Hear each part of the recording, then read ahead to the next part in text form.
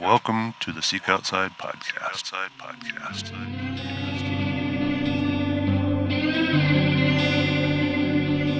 Yeah, there's no question to know. David Lean. And you were the head chapter leader of Colorado BHA? Clay Hayes. Well, I got stalked by a mountain lion, made a fishing pole out of a lodgepole pine. Falconry and bird dogs, can they coexist? Oh man, and do they? Shitty weather and lots of bears. That's what this podcast is about. You made a point when you get up in those high basins and the thunderstorms come rolling in. That's how I got into trail running. Some people are just wired that way.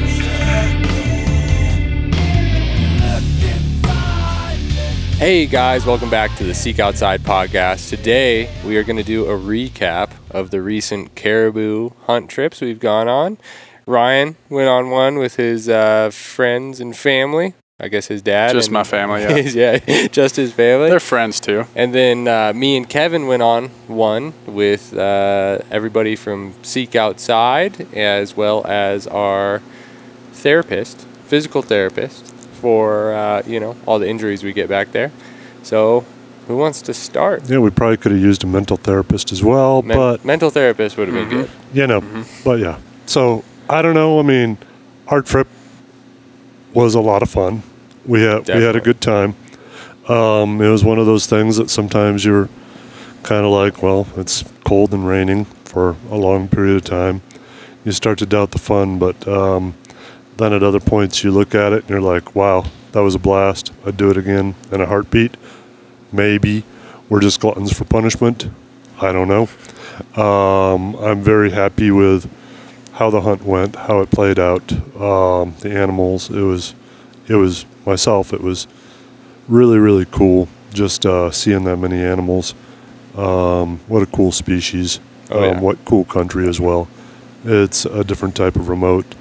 The outfit we went with, 40 Mile Air, they were first class all the way. No complaints over how any of them treated us or anything. I mean, they gave us first class treatment. So it was, now expense-wise, I've had people ask me about it, right? I'd say it's probably, plan on probably $5,500, $6K.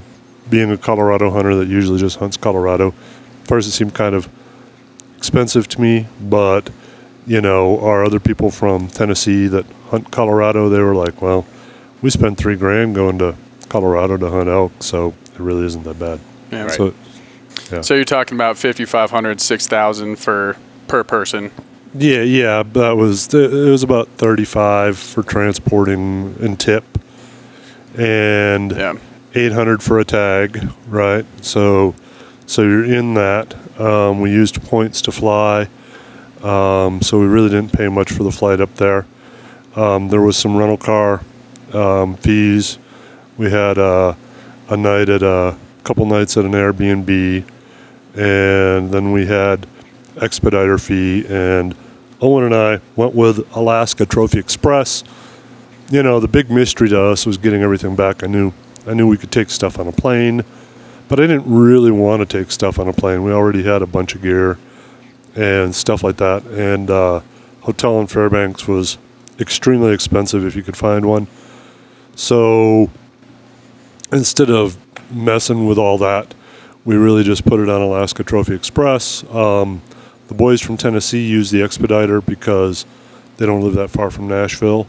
Being here in western Colorado, we're quite a few hours from any Alaskan terminal.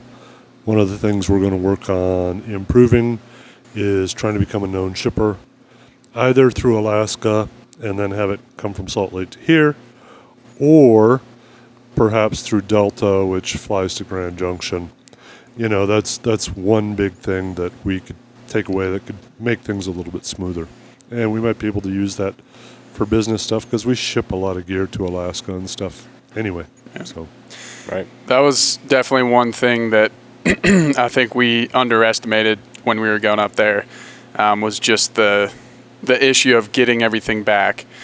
So you get up there, you get a caribou, I think a lot of people don't realize all the steps that have to be taken to get that caribou from, out in the bush to back home. And that was one of the things that we kind of experienced, and we had to kind of play it by ear and take it on the run. But what you don't realize is, a lot of these, so we were in a different spot from Owen and Kevin here. My party, we went up to the Brooks Range, North Slope. So we flew from Colorado to Fairbanks, from Fairbanks to Bettles, and then from Bettles, Alaska, which is just a tiny little airstrip.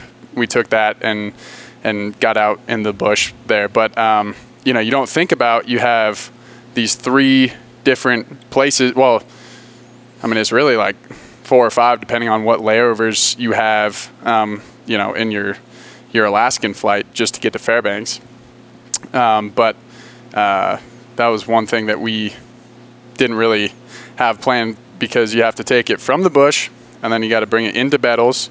And then on that flight, you're just taking a little, we took a DHC Beaver, which fortunately we didn't have much of a weight limit. But there is a space limit.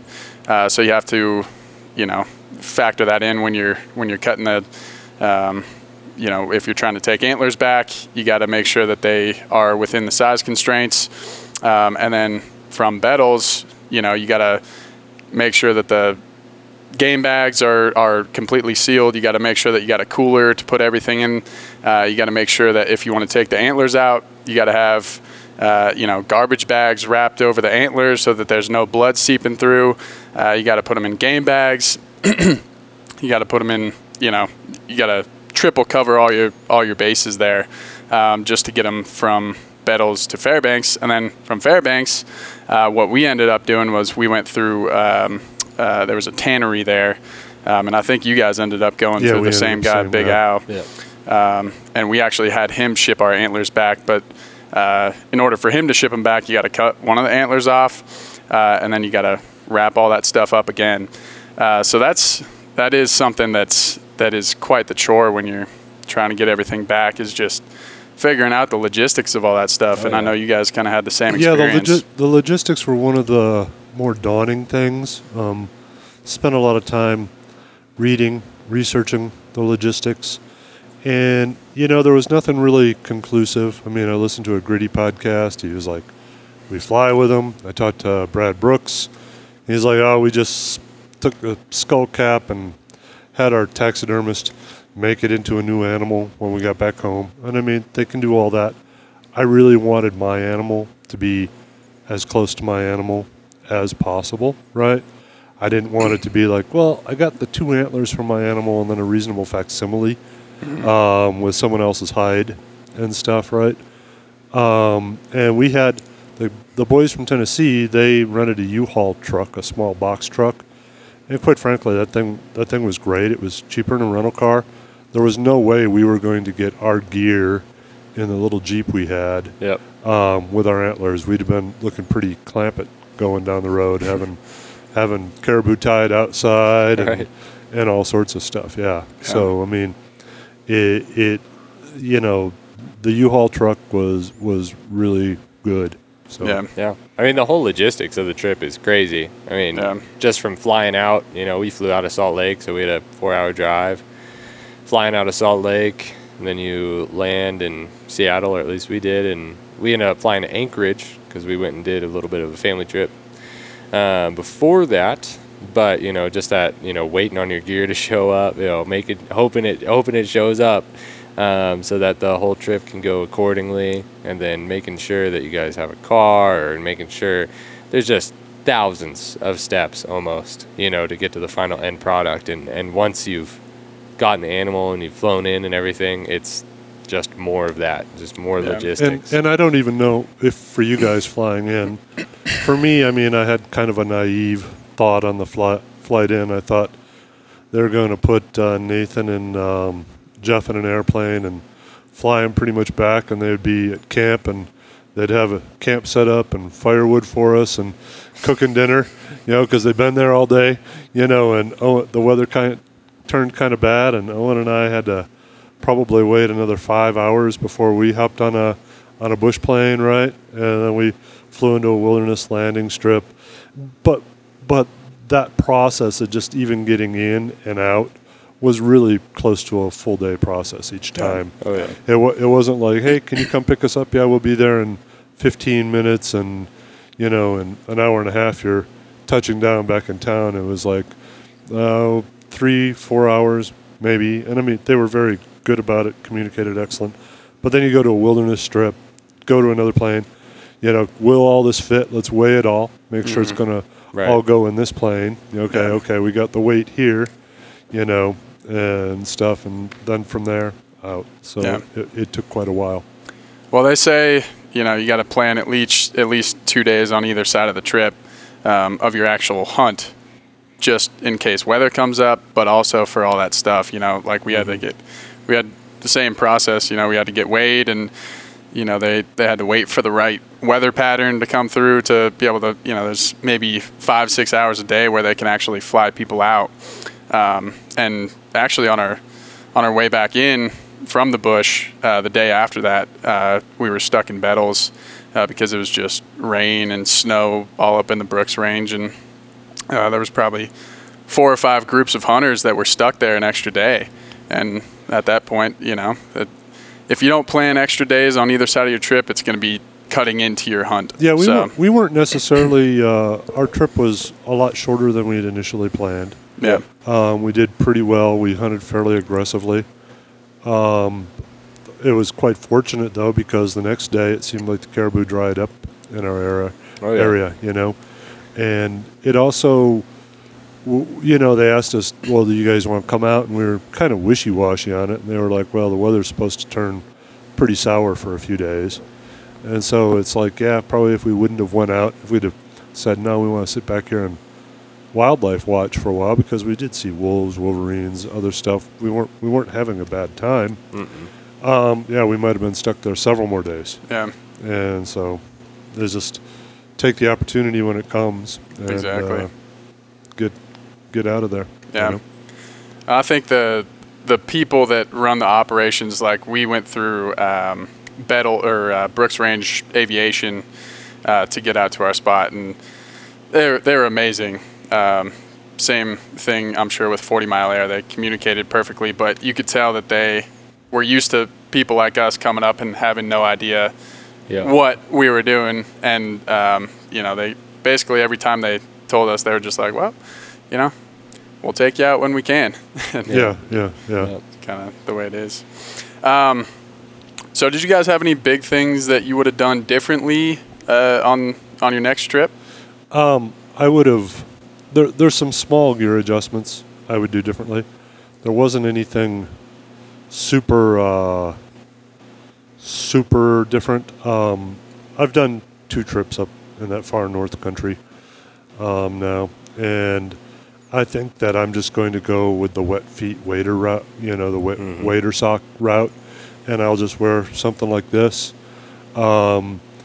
Maybe you can keep your feet dry, but like for instance on your stock, trying to keep your feet dry on your stock would have possibly resulted in spooking the caribou.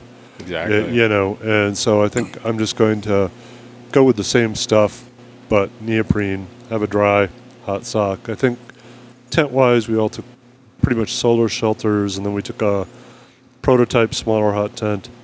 That was all good, but I think I would probably next time say, let's take a Cimarron and a stove and a nest, and depending on what we learn when we're taking off, we either take or don't take the nest, the inner. Like, are we going to be in a really buggy location? Okay, well, we'll take the nest in a stove or something, or if we're not, because there's so much flexibility with that setup, and it works really well for 2 dudes. Yeah. And that's the other thing is when you're flying out, you don't know where you're going really. We were supposed to go on a ridge. It's kind of where we wanted to go, and then last 10 minutes before Nathan and Jeff took off, or probably not 10 minutes, but last little bit before Nathan and Jeff took off, we're going to a valley, with some water right next to it. So it really all changes so quick that you can't predict every piece of gear you want to take. You know, being on a ridge top, you would have wanted to have, you know, a real wind resistant tent. You would have wanted to be able to go down and get water real easily, have a lot of water storage and all that. So it's hard to predict for sure. Right. Yeah, I took probably a few too many clothes, mostly in the base layers. Yep. I think somewhere I got lost in my mind and was like, oh, I'll throw another top in or whatever. But everything else, there was, I mean, I would change my stove. I was using a MSR wind burner, which is a great stove, and I took it with the skillet for it. But when it came to cooking, I wanted a little more simmer control, so I'd probably take like a pocket rocket or something like that I could control a little bit better, because we did make tenderloin and reduction sauces and that, and with the wind burner, it was kind of hot and fast or not really cooking much at all. There wasn't much in between. Yeah. So. Yeah, we took. My dad had his jet boil, which we took for, you know, boiling water, making dehydrated meals. But then we also took. I just have like a little camping Coleman propane stove that we took. That's pretty lightweight, and we took that, and it was a pretty good option because you could have your water boiling for. You know, we did a lot of like top ramen plus you know, dehydrated veggies or something like that, or you know, we did beef jerky that we'd just throw in water. And so it was nice to have two different stoves to where you could be doing, or like in the morning, you know, coffee on this one, breakfast on this one. That was one thing that we discovered, like, you use a lot of water when you're... Oh, yeah. Especially with those dehydrated meals. You go through it quick. Yeah, we had some meals that we made ourselves that were really good. Yeah. Plus a few others. One thing, I would take another tarp. We had a DST, which, fantastic tarp. I mean, obviously, I'm a little biased here. But, you know, it was like camp tarp, and we threw a lot of extra gear under it, and we would sit under it in glass when it was raining and stuff like that. But when we had 4 animals down, we didn't really have enough tarp coverage for rain and sun and stuff like that. So I would take a very light 5x8 tarp just for that. I would carry it in my pack, and an extra one, because we could, if we would have had 4 or 5 days of rain, I'm not sure if we really had enough tarp coverage for what all we had out there. Yeah, I think we could have all benefited from having something like a DST. You know, would have been nice to have at least 2 tarps in camp to hang out in and spot around in. Like Jeff and Nathan were under the DST, and then it would have been really nice to have something to cover up the meat with once it started raining. For sure. So, that was one thing that we kind of struggled with, because we had an extra day after we had tagged out. You know, we decided we were going to stay the extra day. And that was the extra day that we had, was actually the one day that the sun came out. We had bugs and stuff like that. So we were definitely scrambling pretty hard that last day to just keep the meat both fresh. You know, we actually had a bunch of caribou shed horns around camp that we kind of propped the meat up on to keep it aerated. But we could have definitely used another tarp just to keep everything shaded. What did you guys, how was the weather like when you guys were up there? It was pretty bad, right? It was cold. Pretty bad. It rained for about 36, 40 hours. Okay. We were pretty socked in. We really couldn't see the mountains above us. The cloud deck was pretty low. The first day we could hunt, we decided to go after it anyway. We caught a couple glimpses in cloud breaks. We got up onto some ridges. It was windy, wet. We did a stalk on some bulls that we spotted in a little basin. Somehow we jacked that up. We got really close. We played everything perfect. And then we thought that we could play it just a little bit better, and we backed out and went around, and they were gone at that point.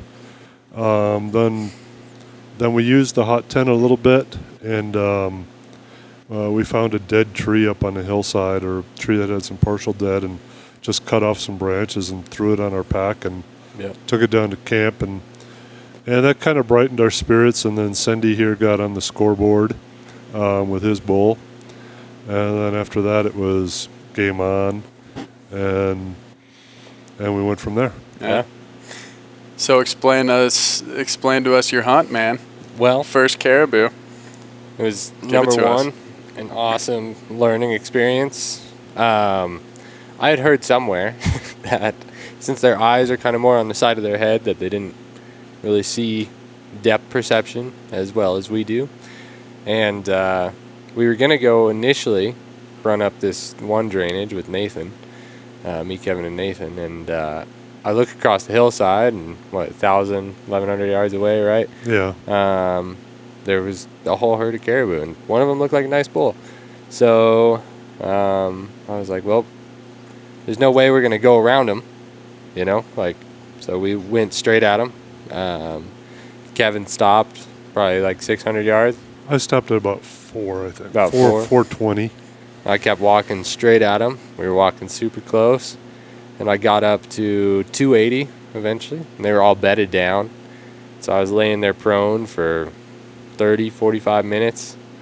Back was hurting. I yelled. I was like, "Hey, boo!" I tried to clap. I was just kind of hoping Kevin would walk around or shoot his gun or something to make him stand up.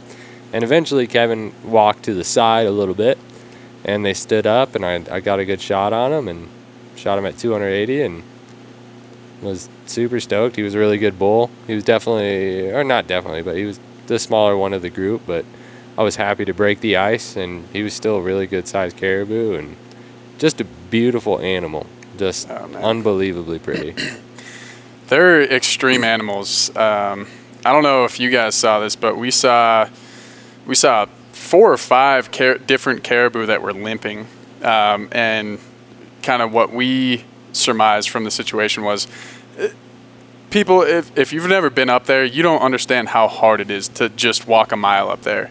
Okay. I mean, it's like you're walking on my brother described it as a field full of medicine balls, with 2 feet that you're risking of breaking your ankle.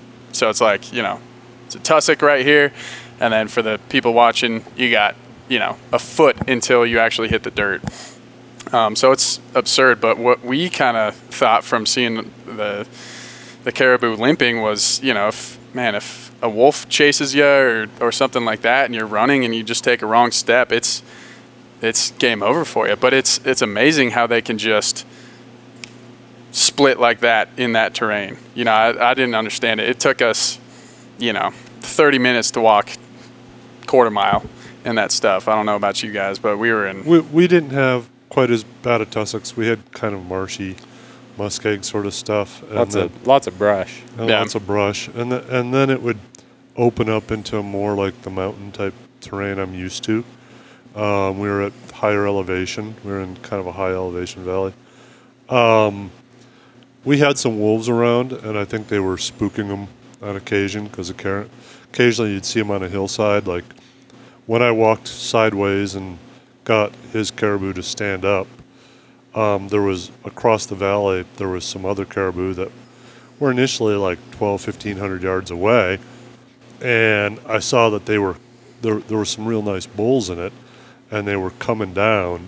So I was like, well, Owen can't lay there for 2-3 hours for these caribou.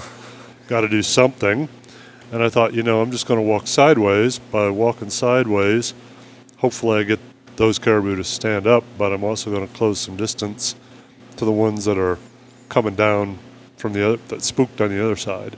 But then they ran off. They got spooked and ran off in another direction and over the ridge and were gone. So, but I thought I was just kind of playing both angles there. Like maybe they were going to come down as well. So yeah, it was interesting. We definitely noticed that too, just with the sideways versus forward motion.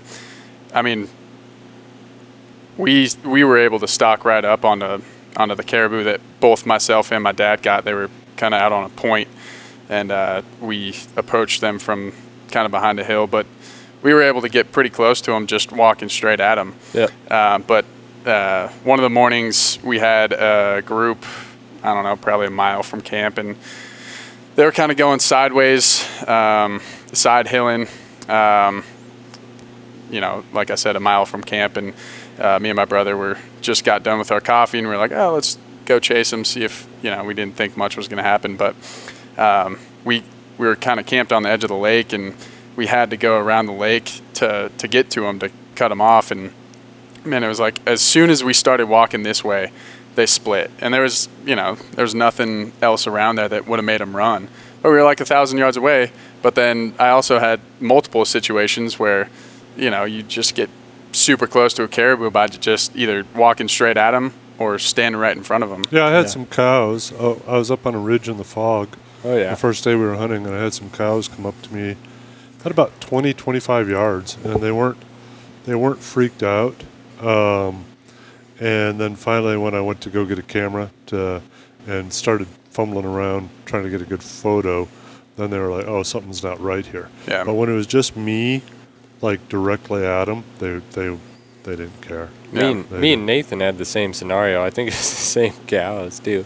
They came up to us, and we were just sitting there still, looking at them, not moving, and they kept getting closer and closer. And I was like, "Man, I'm gonna have to spook them off." They were probably like 15, 20 yards away as well, and I was like, I'm worried about how close they're getting. Should have brought your bow, man. I know, right? Yeah. No, it was a great trip. So for my sleep system, I used the Western Mountaineering Kodiak, and I used a down mat UL. Frankly, I could have used a lighter bag, and I could have used a lighter pad. If we'd gotten stuck for a couple days, I probably would have been regretting it. The extra pound for those was totally worth it.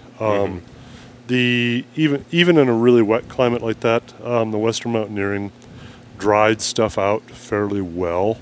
I think Nathan and you had very similar experiences. You guys had Western Mountaineering bags as well.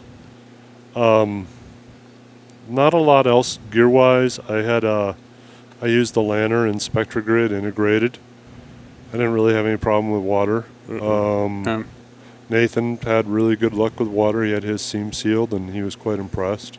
I think we're all using Spectra, right? Yeah, and we are going to be doing some pack dumps here, so just stay tuned for that. But yeah, I think I was using Spectra, and I mean, we got the whole gamut of weather here, and oh yeah, I was surprised by the Spectra. It held up really well.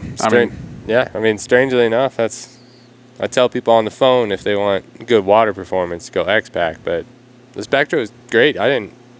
Nothing in my backpack was wet. Yeah.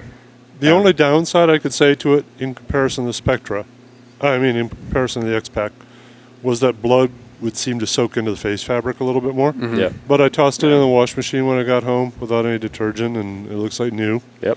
And it was no big deal.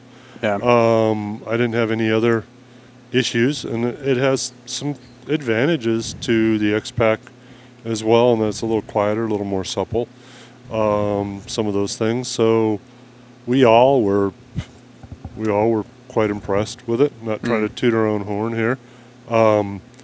Jeff, the Seek Outside physical therapist, he had one of the original packs, probably one of the first 15 or 20 we made, within one of the first ones that shipped, and his pack's still kicking and holding up strong as well. So still packing out caribou with it. Yeah, that's all that matters. It is on a trip like that, you really find out what your gear is made of, because we experienced all 4 seasons in 5 days. I mean, we had a day where it was probably close to 50 degrees and sunny, which for up there, that's summer. Yeah.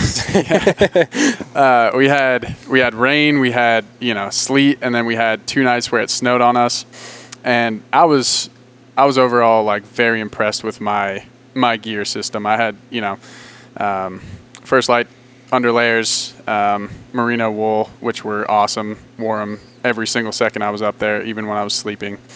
And then I had Kuiu outer layers, and then I had a First Light Brooks down jacket. And I was very impressed with everything's performance, but especially like with the packs, and again we're biased because we are at Seek Outside, but we ended up getting our bulls, myself and my dad, we got them 5 miles from camp, and like I was saying, we had to hike through tussocks, and luckily we had a good stretch which was mostly on gravel, but it was a long pack out, and we had to pack 2 bulls out, and the packs, having a solid, well-fitting pack was the thing that saved our lives, because I think about like packs that I've had in the past that weren't fit correctly, where I might have had a hip belt that was too big or too small or something like that, and I just can't imagine doing it without a pack that fits you. So anybody that's going out to Alaska or going somewhere where you really want it to be the trip of a lifetime, just make sure that your gear is dialed in. It's, with so much gear, it's you buy once, you cry once. But when the rubber hits the road, when you're in the field, when you got to do something that's unexpected, when you got to pack out farther than expected, it's really, you got to have that gear system dialed in. And I was very happy with how all my gear performed. We had the Cimarron. We used that as our cooking tent, and it was, it's not known for a space, but we had 3 of us, and we were, playing cards in there. We were cooking everything. We were, that was our spot to hang out. Yep. And condensation wasn't really an issue, so I would just say, anybody that's planning to go up there, you don't want to take shortcuts with your gear. Right. We had 2 prototype tents. You stayed in the prototype tent. I had a high degree of confidence in the prototype tent, though. I kind of that's why you put me in there. I kind of know what a good tent looks like, and I think that's a pretty darn good tent. Oh yeah. And I was impressed with it. Yeah, the other tent was a good tent as well. It was a hot tent. Jeff, the SO physical therapist, he really had not experienced hot tenting, and I'm not really a salesman-y guy, even though we're talking up SO stuff. I've never tried to say, hey, Jeff, you really should, anything.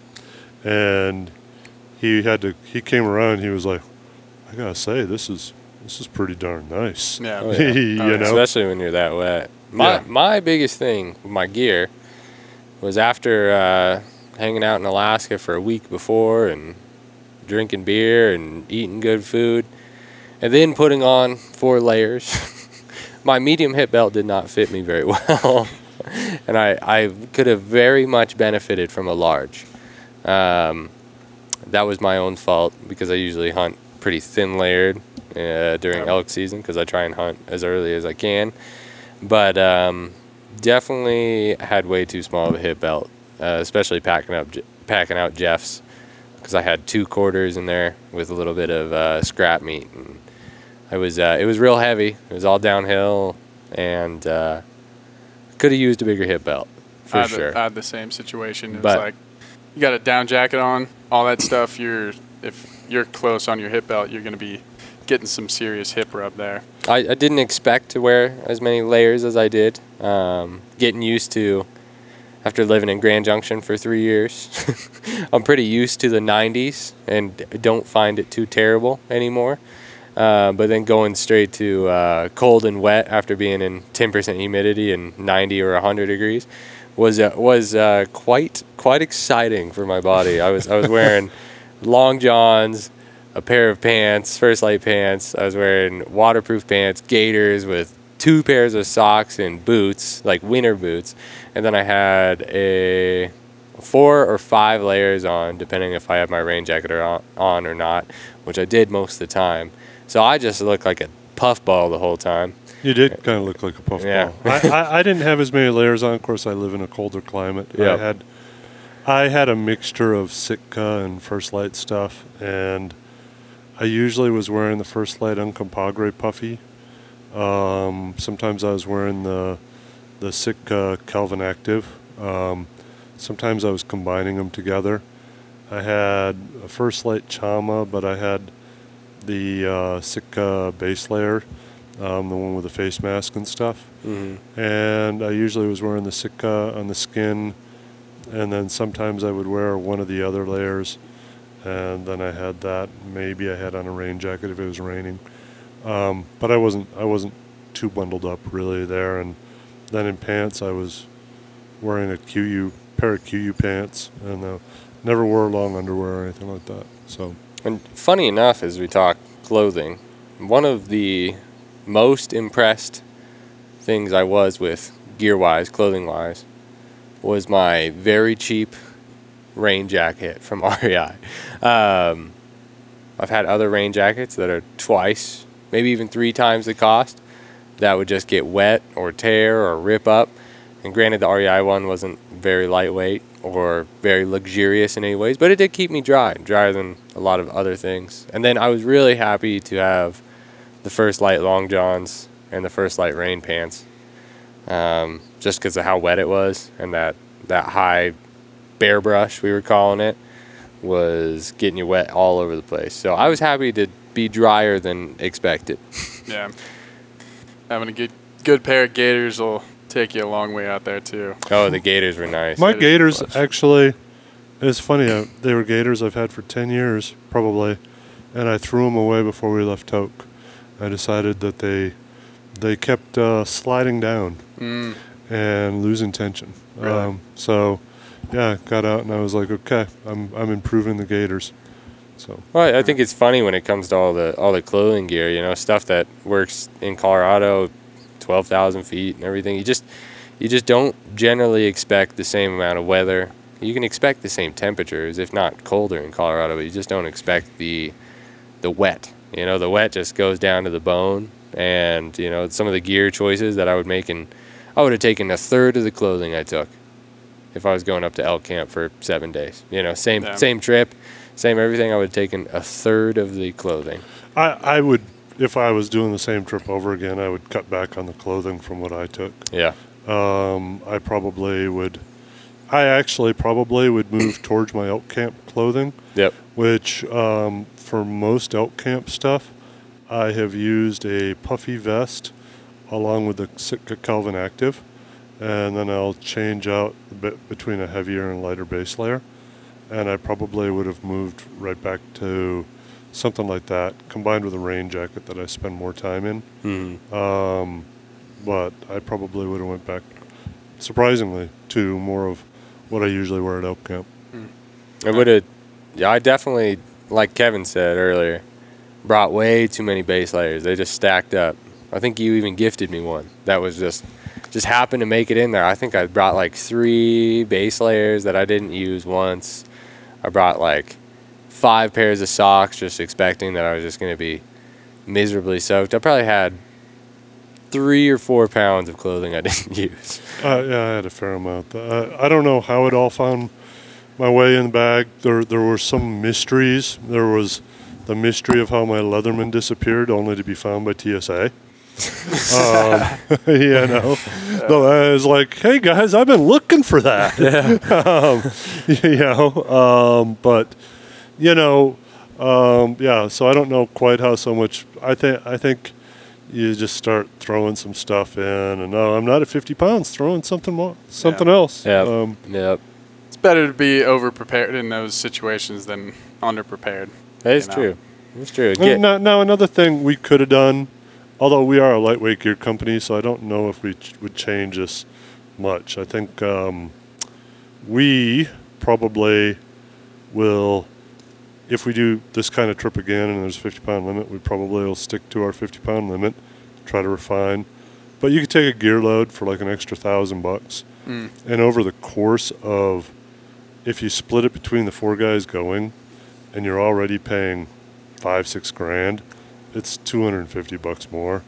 Yeah. And you could really, with that gear load, you could move from a very basic camp to a relatively swank camp. Yeah. Not that a lightweight hot tent is not swank, but having having 50 pounds of wood for your lightweight odds. Yeah. Nice, dry, good wood that's going to burn hot. That's Real swank right chair there. instead of a 14-ounce stool. Real chair, Yeah, camp some- stove, propane, That, yeah. an extra bottle of whiskey. Kitchen we could have used sink. an extra bottle of whiskey. That's 2 for sure. bottles of whiskeys. Yeah. Yeah. A little more liquor and some stuff like that. Yeah. You could go.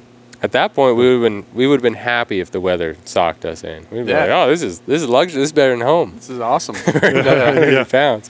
Yeah, exactly. Well, I'm not working. yeah, exactly. Anyone want to go fish grayling? I would take a Tenkara rod the next time Yep. too. With some bait. Yeah, the opportunity to with a 3-ounce rod to go catch a bunch of little fish, is pretty cool. Yeah. You know. So you guys didn't take any fishing gear, huh? No, Jake gave us a little bit of line. He was kind enough to do that from his emergency kit. Okay. But we tried tying the line on a caribou antler. Didn't work that well for us. Yeah. No. See, we tried fishing. We brought all the flies. We brought a 3-weight, an actual really? reel. Couldn't get anything to bite. They were rising all around our flies, but we just didn't have the right combination. That was the one thing that like our trip could have used to make it like it was perfect as it was, but that would have made it Some ultra. surf and turf. Yeah, some Surf and turf out in the there. woods. Yeah. I think overall it was an amazing trip, and I would definitely recommend it to anybody just to be up in a spot where, few people have ever walked. For me, was one of the coolest parts. I mean, like you get up there and the first 5 seconds off the boat or off the plane, you're just like soaking in the silence that has existed up there forever. And it's weird. You get used to it, and it's really cool having, just unplugging from everything. It is. It's kind of like, get off the plane and kind of like, well, we've done it now. Yeah, that's exactly what it's like. Welp. But you guys had silence. We had sonic booms over camp. That's Yeah. true. Yeah. You guys had Yeah, we would fighter I jets. remember the first time I heard one, I was like, I thought somebody was just over the hill shooting a tank. A 338. It just the loudest crack I've ever heard, louder than any lightning I've even heard. Really, it was crazy, that sonic boom. But no, it definitely is. I mean, my biggest takeaway is, number one, I love living in Colorado. I love seeing all the pretty places, but Alaska is uncomparable. You can't show it in a photo. You can't show the air. You can't show the experience. You can't, the vastness. It's somewhere you have to visit to truly experience any of it. And honestly, I was cold for the whole trip. But, after getting home and having just time to decompress and think about the trip, it's not only a once in a lifetime, but I want it to be a multiple in a lifetime at some point. No, I'd agree with that, and I thought it was kind of funny, like Nathan. I saw him post on the Hunt Talk forum, and he said, because Jeff, the physical therapist, posted a recap there, and, Nathan was like, I was so far out of my element, Oh yeah. and I loved every second of it, Yeah, that was the and, thing. that was kind of the thing. And I wasn't even back in Tok when I was really kind of thinking about, I'll do this again. It was a flat out for me. I was like, Yeah. because like the whole last day, I was like, man, I can't wait to get home, And then as soon as I got on the plane, I was like, I really don't want to go home. Yeah. Yeah. So After not sleeping for 40 hours, I was really stoked to get home. But Yeah. the day or 2 days after, I was like, oh man. Yeah. and to the guy who kept waking Owen and I up every time we tried to find a place to nap in the airport, Oh yeah. We thank you, for pushing our limits at the very end of the trip. for pushing our ability to stay awake limits, because he was not on our flight, but he somehow found us again in a different airport when Owen and I found a spot that we thought we could nap. And proceeded to chat with us about his time in Alaska. At that point, we were just like, screw it. We're going to the coffee shop. Yeah, it was like If this is how it's gonna be, we're gonna push our limits here. yeah. So cool. Well, yeah, that was fun. Guys, definitely stay tuned. We're going to be doing some pack dumps. Social media, we're already releasing videos and pictures and stuff like that, so we definitely appreciate it if you guys check those out. As always, we have an email if you have any comments, questions, concerns, especially about Alaska. We're experts now. Just kidding. Not even close. Not even close. But you can write in podcast@seekoutside.com or DM us on Instagram, Facebook, all that good stuff. Check us out on YouTube. We got plenty of instructional videos. Like I said, we're going to be doing some pack dumps. Check us out. And thank you guys. We'll see you next week.